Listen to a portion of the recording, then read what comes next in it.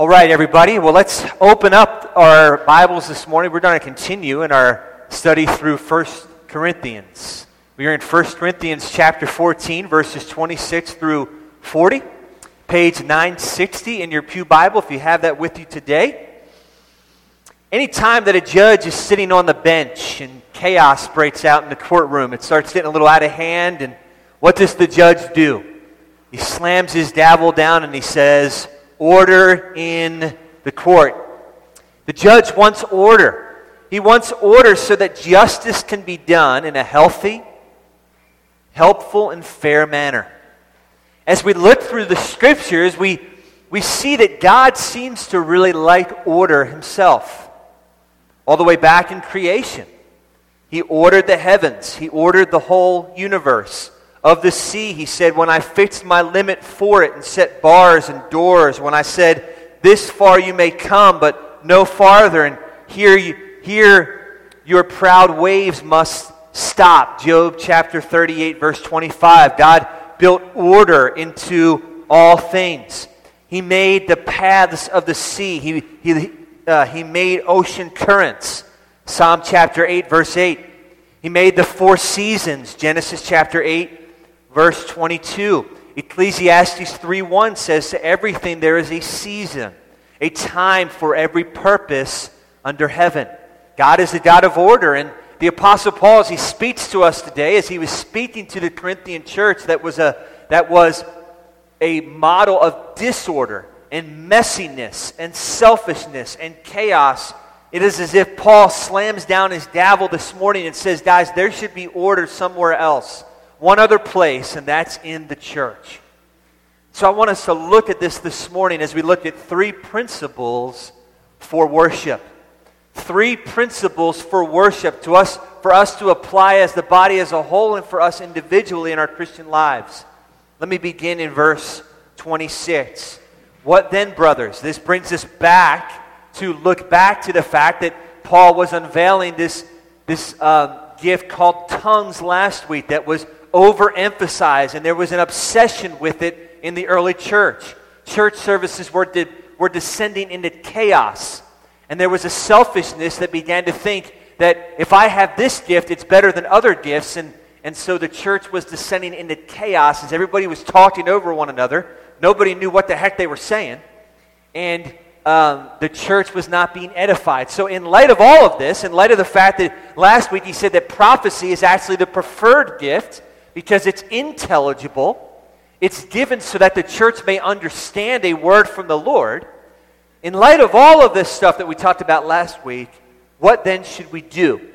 And so Paul says, what then, brothers, when you come together, each one has a hymn, a lesson, a revelation, a tongue, or a temptation. Let all things be done for building up. If anyone speaks in the tongue, let there be only two or at most three, and in each turn. And let someone interpret. But if there is no one to interpret, let each of them keep silent in the church and speak to himself and to God. Let two or three prophets speak, and let the others weigh what is said. If a revelation is made to one another sitting there, let the first be silent.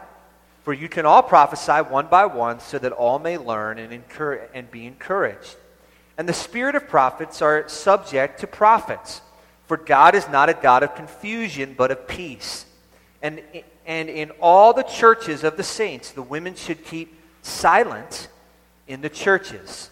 For they are not permitted to speak, but should be in submission, as the law also says. If there is anything they desire to learn, let them ask their husbands at home. For it is shameful for a woman to speak in church. Oh boy, don't worry. I'm going to get into this morning, all right? Just keep your stones in your purse, ladies, all right? I promise I'll explain. I hope I'll get out of here unscathed. I'm going to walk to my car very quickly in the parking lot today, all right? I'm just kidding. Or was it from you that the word of God came? Or are you the only ones in it? Or, see, I got so worried about those last two verses, I can't even speak anymore. Or was it from you that the word of God came? Or are you the only ones it has reached? If anyone thinks that he is a prophet or spiritual, he should acknowledge that the things I am writing to you are a command of the Lord. If anyone does not recognize this, he is not recognized. So my brothers, earnestly desire to prophesy, and do not forbid the speaking in tongues. But all this should be done decently and in order. All right, let me share with you today quickly 3 principles for our worship.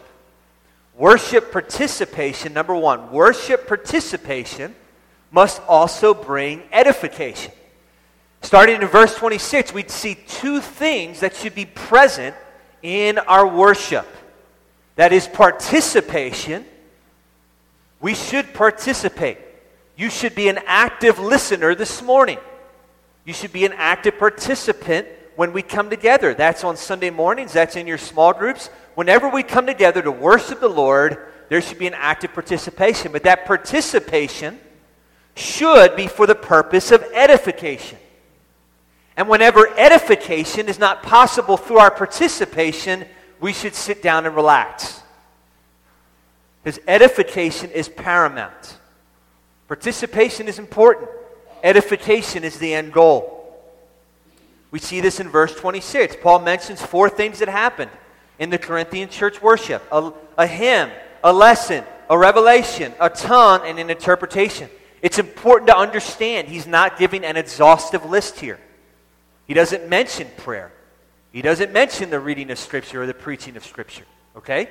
And so that's important here. He's not giving us a detailed list. He's not trying to order our worship. He's saying, you guys in the Corinthian church, these things are evident in your worship. These are good things. Now, when you do them, this is how they should be done. Does that make sense? This is descriptive, not prescriptive. Other parts of Scripture, we are commanded for the Word of God to be preached. We're commanded to pray. We're commanded to read Scriptures. Here we have a description of what happened. And so what we should not think that if tongues is not present in our worship service, we are doing something wrong. If spontaneous prophecy is not happening, we are doing something wrong. There are universal principles that Paul is getting at. He is using these 4 things as a way to illustrate a lesson that he wants to teach the church. He's using 4 things that are present at their worship services to say, okay, now let me use these 4 things to illustrate for you a universal general principle of edification and participation that I want you guys to understand. And I want to be present when you do these things. Okay? One of the problems we face in the church today is the passivity that invades our worship. Where they had way too many hands in the pot when they were coming together. And let me just say, most of the time in the early church when they came together for worship, they came together in small groups, in homes. These were house churches. Did they come together in a general assembly from time to time? Yes, probably. But most of the time, these things were playing out in homes. Okay, this is a specific context here that's taking place. There were not an excess of trained leaders other than the apostles. And so when they came together, they were helping one another. Right? One was coming with a hymn, one was coming with a song, one was coming with a word from the Lord, and they were helping one another learn. This was taking place primarily in the homes, in the smaller context. But it probably took place again in the general services as well. A little bit different context here. But one of the things we tend to err the other way. We tend to turn church into a spectator sport. Let's go and let's see how good the preacher is today, and let's see how good the band is today, and I'm just going to go and enjoy. One of my pet peeves, maybe I shouldn't say this, but we will never call our church services experiences. Okay? I know that others have used that term. That drives me insane. That is the very opposite of what the Scripture, the biblical design for the worship service to be. It's not an experience. It's a participatory event with your brothers and sisters in Christ. It's another reason why we're not going to worship with the lights turned off. It's not an individual experience that is meant to rouse your emotions. It is a time for us as the body of Christ to come together, worship the Lord together in a corporate way in which we're participating, and it is for the betterment and edification, yes, first to the Lord, but also for one another. I can't worship with people I can't see. All right, off my soapbox and back on the text, okay? So, biblical worship is not simply a service to be attended. It is something personal for you to engage in. For worship, it is vital that it be participatory. What makes for a Spirit-filled church? It's not a great sermon. It's not that the band plays all the best songs. It's that the Spirit shows up with the people that attend.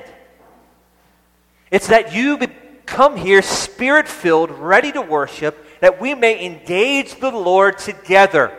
That you come ready to participate.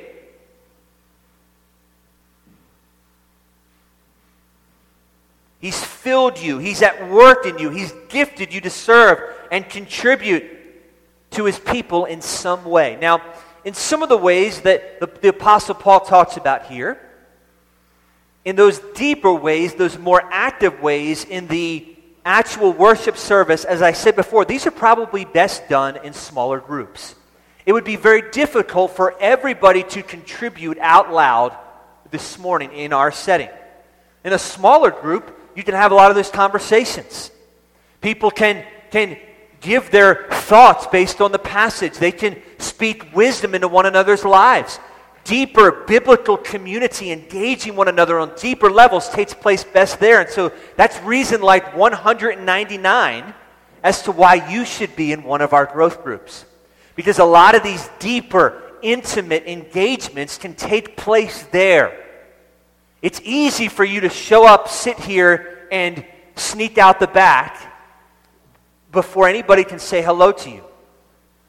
That's not really biblical community. That's not really worship, Spirit-filled engagement in where you come not just to get, but to give of yourself as God has gifted you.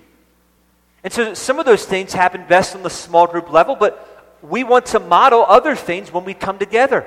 The worship service is not just about me. It's not just about Shane getting up and entertaining you or feeding you God's Word. That's why we have worship teams. That's why we have a call to worship that I don't usually do. That's why we have prayer times. That's why from time to time we'll have a testimony. That's why I don't hog the pulpit. I try to share it sometimes with other elders and teachers in our church. It's not just about me. That's why we want to have you join one of our many ministry teams that help make Sunday mornings happen. Because coming together for worship together is about what we can give to one another, not just what I can get. It should be participatory, but everything that we do should be for the purpose of edification.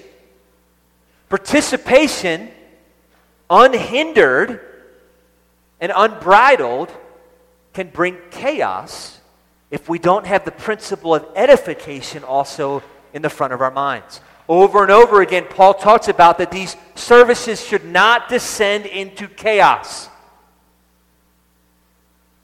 And restraint should be brought about on the side of the person that feels as though they have a particular gift to give, if that gift could not also edify those around you. Edification is key. The worship service is not just about you only. It's about everyone around you. And making sure that everything that is done here today and every time that we gather ultimately edifies the Lord.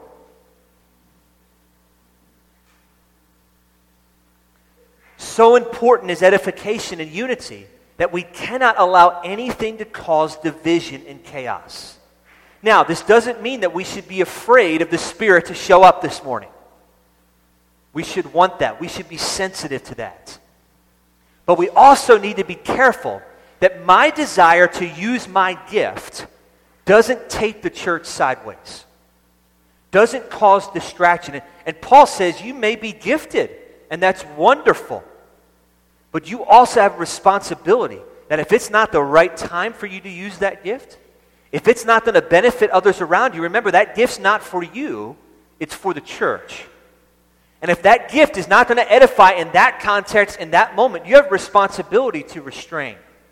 Let me just give you a funny illustration, okay? If after my sermon today, I called for a contemplative time, right? I really want you to think about what God would have for you. And we had a closing song, right? And I'm asking you to really do business with the Lord in your hearts and your minds. And you are just sitting there and you're saying, you know what? At this moment, I really feel as though God has given me the gift of interpretive dance.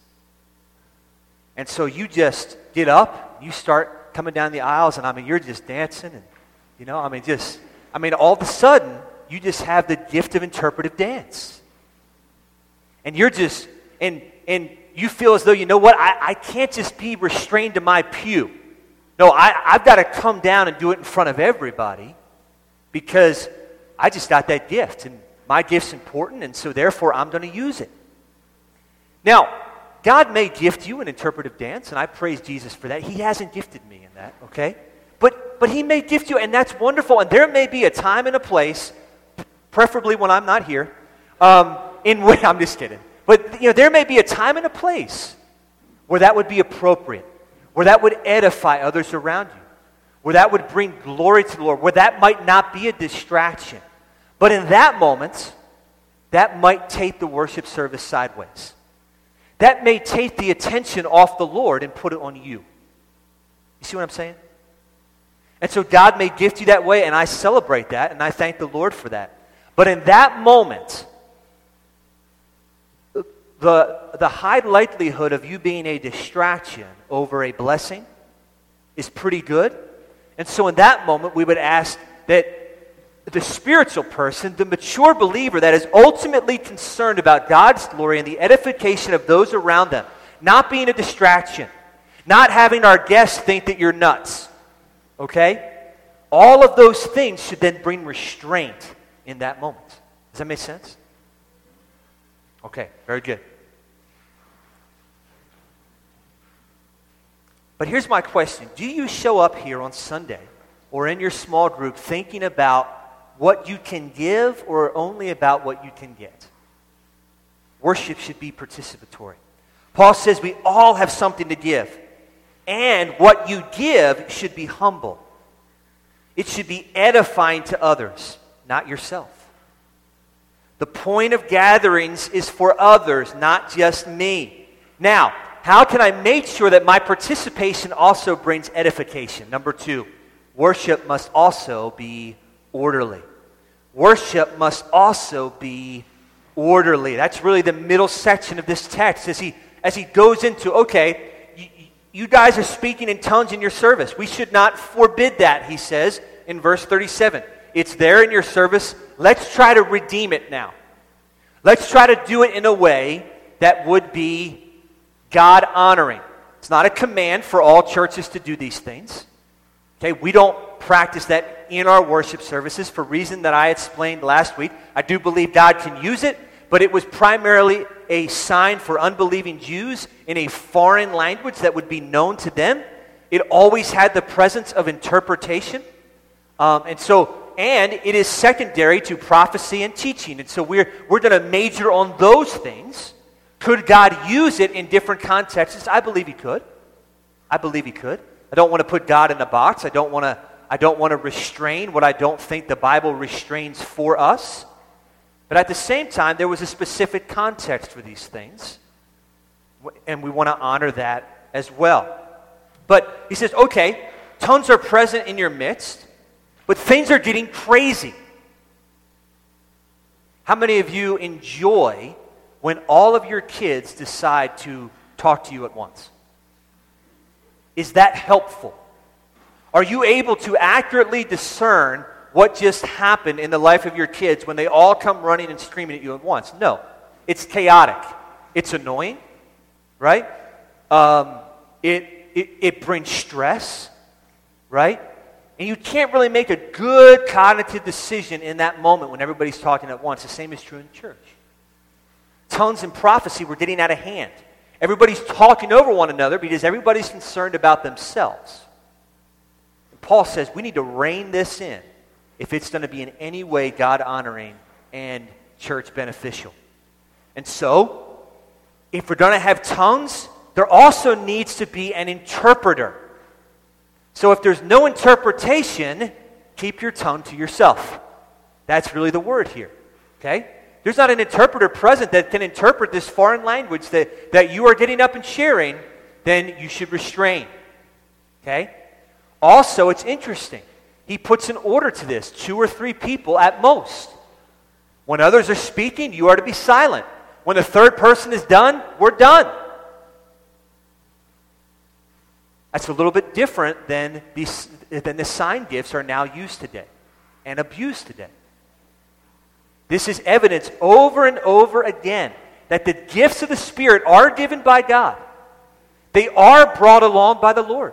They should stir the emotions of the heart. They should be used in a Spirit-filled capacity. But listen to me. I don't care how many times you see it on television, the gifts of the Spirit are not uncontrollable. There is no being slain in the Spirit. There is no uncontrollable ecstatic utterance. There is no uncontrollable laughter brought about by the Holy Spirit. There is no uncontrollable anything given to the child of God for the worship service. That is unbiblical.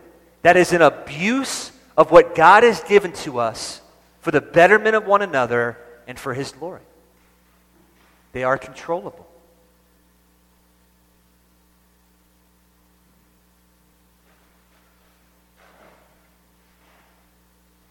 Tongues are not ecstatic, but self-controlled. Same with prophecy. Prophecy, speaking or applying a word from the Lord, should be controlled. It should be considerate of one another.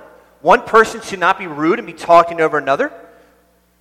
And we should not talk on and on and on and on. I'm going to try to not do that this morning, okay? I try to be respectful of your time and also respectful to others that are going to participate in the service. Paul says in verse 29, others should weigh carefully what is being said. This has a negative and a positive connotation. You should weigh what I say this morning to make sure it is of God. Now, when we talked about prophecy, which was speaking a word of wisdom from the Lord that would be in line with Scripture, but not necessarily verse by verse from Scripture, that too should be weighed by other prophets and teachers and pastors in the church to make sure it is of God. It is biblically accurate. Anything from God will not contradict His written word. And so the negative side of things is we make sure that what is said is not an error. The positive side of that is weighing it and asking the question, how does what is being said impact my life? Listening carefully and weighing what is said also asks the question, how do I bring what is in the text into application in my life? Notice verse 33 again, that the character of God must be reflected in our worship. God is not a God of chaos. Does He stir the emotion? Does He want a Spirit-filled church? Should you walk out today feeling different than when you come in? Absolutely. He is not anti-emotion. But He never drives us to chaos. And if our church descends into chaos in our worship service, in the way we act amongst one another, in the way we do business as a church, it is not from God. What does Paul say? Verse 33, God is a God of peace. By the way, God is a God of ultimate peace. Some of you here today perhaps have never experienced the peace of God in your life. All of these things, you're like, man, you're kind of preaching to the church, and this is my first time, or I don't really know what all this is about. Let me steer you to what is most important. Is that God is not just a God of peace in the church. He is a God of peace for your life. He has brought peace through His Son Jesus. When our relationship was broken with God because of our sin, and that sin severed that relationship with God, and we don't have peace in our lives, we don't have assurance, God brought peace through His Son Jesus, who died for our sins, so that you could have peace in your life now and peace in eternity with God, not separated from God. Now, and the way in which that peace of God comes into your life is not by what you do, but by how you respond in repentance, turning from your sin and turning toward Christ. You can have the peace of God, the very character of God in your life today because of what Jesus has done for you. I'd be happy to talk more with you about that after the service if you'd like. So order edifies. We have orderly tongues. We have orderly prophecy. And oh boy, verses 34 and 35, we see orderly women. Okay? Orderly women. Now I can see that our guys just woke up and are ready to take notes. Okay? And I'm trying not to look too carefully, but I bet you I'm getting the stink eye from some of our ladies, probably my wife included. Certainly my mother-in-law. All right? But now, I'm just kidding, but in all seriousness, let's try to humbly seek the understanding of God's Word. Let me read the text for us one more time. The women should keep silent in the churches, for they are not permitted to speak, but should be in submission, as the law also says.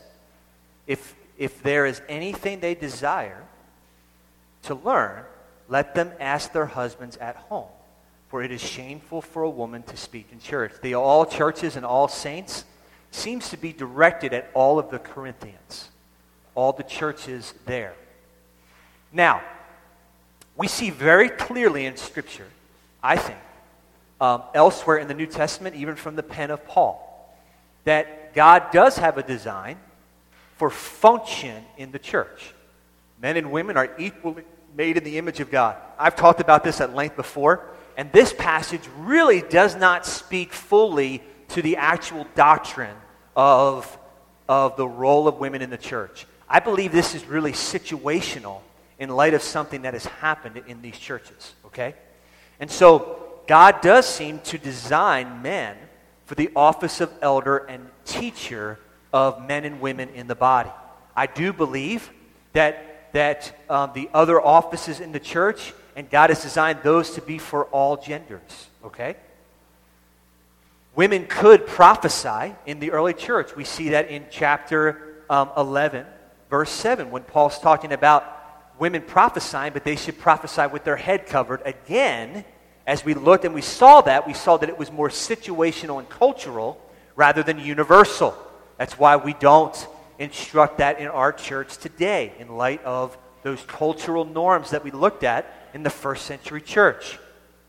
So women could participate in public worship, in prayer, in prophecy. We celebrate that in our church. Spiritual gifts are both for men and for women. And Paul gives clear universal commands in the details of this elsewhere. But here he uses some sweeping language that, if not read carefully and in context of what was happening in that church and in that region at the time, could seem to contradict what he says elsewhere. Why would he say women should never talk in church when he's already said they should prophesy and pray? That doesn't make sense, does it? It seems that there must be a situation at play here that is driving this big command. And I think that is true.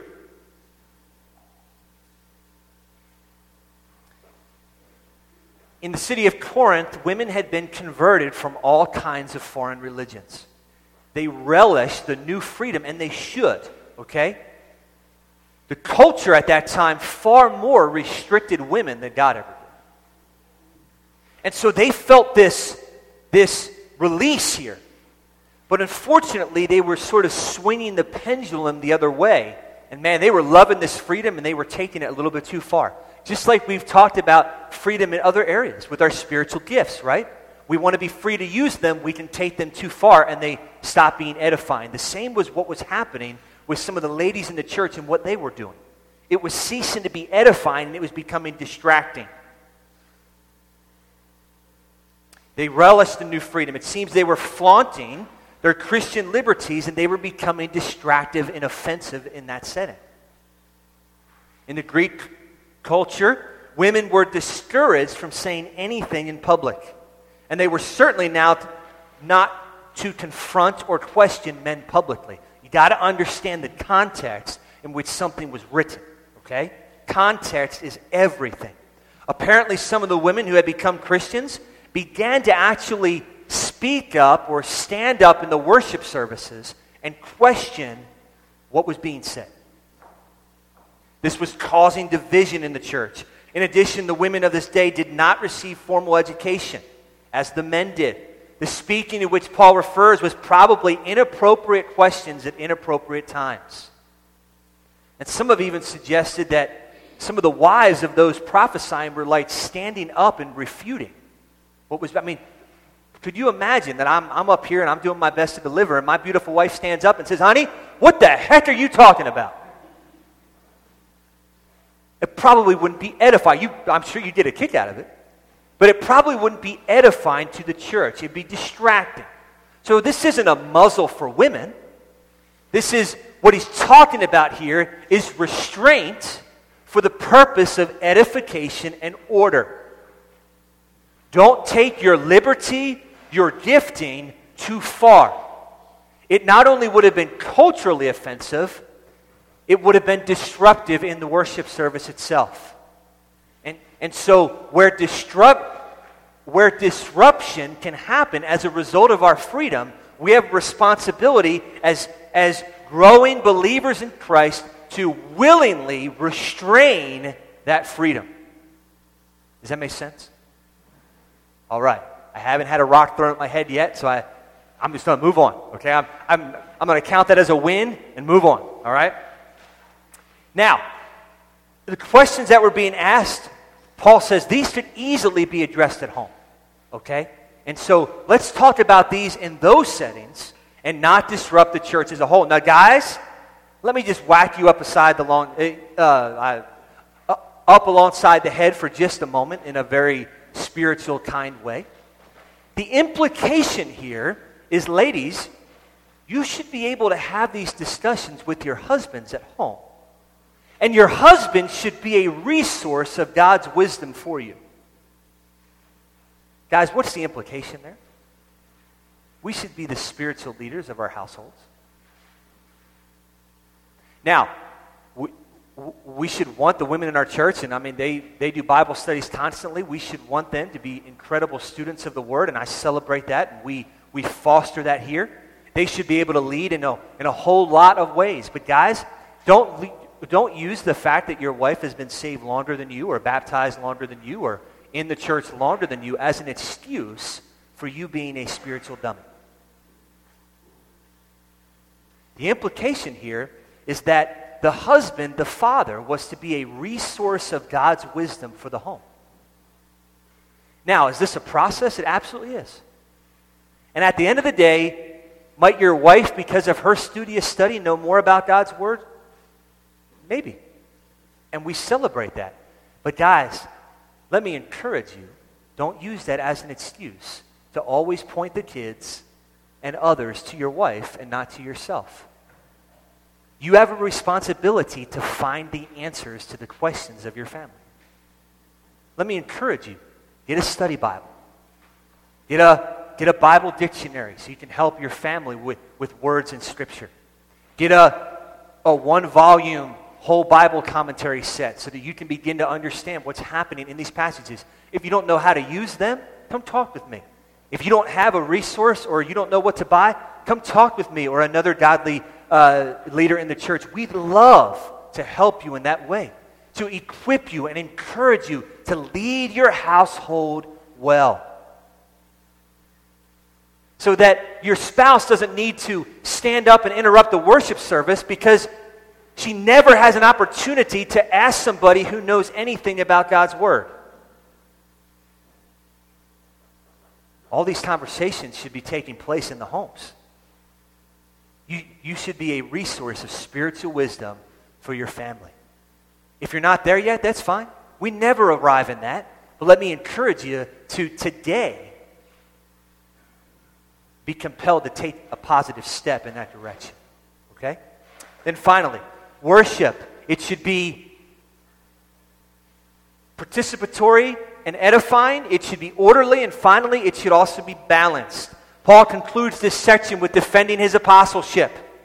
And then he moves into that worship should be balanced. Let me read these passages for us.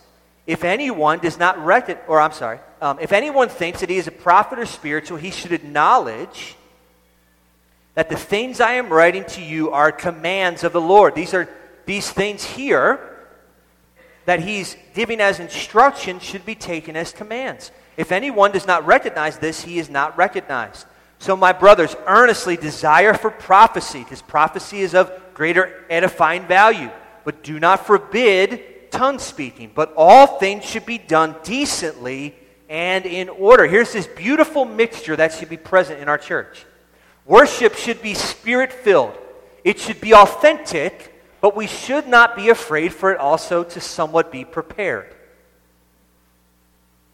We shouldn't feel as though we cannot have an order to our service. There should be. But we should leave room for the Holy Spirit. Let me give you an example. I have up here my sermon that I work on every week. I spend time praying over it. I write it by hand, by typing. It's still my hands, I guess, every week. How much of this do you think actually gets shared with you? Probably a lot more than what's on these pages. Why? Because I want to leave room for the Holy Spirit. I have an idea where I'm going here, but most of my illustrations that I share with you are what I think is spurred on by the Holy Spirit in the moment. I don't plan that. A lot of what I end up saying to you, I feel stirred up in the moment. It better be biblically accurate. But I want to allow the Spirit to work in and through me as I speak to you. So, though I want to know where I'm going, and I don't want to lose my train of thought, it's there. But there's a lot that I give to you on a Sunday morning that comes in the moment, and I hope God would bless. Prepared, but authentic.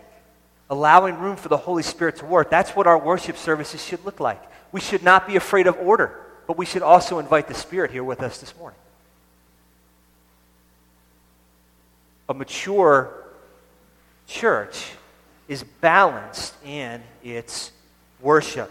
Now, as I close, how do you apply some of those things? What can you do as a child of God, as a part of the church on Seven Hills, in applying some of these things that we talked about this morning? Let me give you some action steps, okay? Expect God to show up in worship. It's not a social gathering. Come expecting to hear from the Lord and be ready to participate. Expect great things. Come expecting for God to do something great. But don't expect, number 2, to be overcome. Don't expect to be overcome. At the same time, don't presume that God's presence means chaos, noise, and becoming overwhelmed with an out-of-mind and body experience. That is not biblical worship. God is not a God of chaos. He's not a God of the mindless and the meaningless and commotion. Why? Because he wants everything done to be done in a way that can point to Jesus and reflect his character. Those things don't do that. So come ready for God to show up, ready for the Spirit to do work in our midst, to do something great, but don't expect to be overcome either. 3, come to participate. If the Holy Spirit is working in your life, it should show up on Sunday morning and then benefit the body. Look for ways to engage and participate in the gathering, even in small ways. Come to serve, not to be seen. Don't come only to either do nothing or to only do those things which gets your face in front of everybody so that all can see how great you are. Come to serve, not just to be seen. If you want to learn more ways to serve, I've got 100 of them that I could point you to. And we want you to serve in accordance with your giftings. If you're a very gifted musician, I'd love to talk with you about worship team. That's a way you to be seen, but that's not the purpose. The purpose is to honor the Lord and lead us to the throne of God. I got many other ways behind the scenes you can serve as well. The point is we serve for one another and for the Lord, not to be seen. Also, come to learn. Come to learn. Come to learn the intelligible, knowable Word of God. Come to be pushed in that which you may think that you find out, oh, it's not actually what God said. And be willing to take what God has said over what you think. Be willing to be pushed and spurred. And then finally, come to celebrate Jesus. Worship is all about Jesus who died for your sin so that you can have new life. Don't come just for one another or for yourself. Come to lift high the name of Jesus. That is what worship is all about. That's why we have to be careful and reverent in how we do it. Because it's not just a celebration like other things where everybody can do what they want and it's okay because we're just joyful and celebrating. No, we are celebrating a person. And because of how great He is and what He has done, at the least we can do is celebrate Him His way. Let us believe in the greatness of our Lord and let us worship Him with the praise that He is due. Let's pray. Our gracious Heavenly Father, Lord, we thank You for Your word this morning. We thank You for its challenge. I pray that You would guide and direct us, Father. In these difficult passages, I pray that You would make them come to life in a way that we can apply them. Father, if there are questions or concerns on hearts this morning, I pray that You would speak in a great mighty way through prayer into their hearts this morning. That if questions still abound, that we would talk with one another, engage one another, be willing to ask questions, that we might grow and learn. Dialogue. Father, I ask Your blessing now as we take this offering and as we sing and close in prayer, that You would be honored and glorified and praised. In Jesus' name we pray. Amen.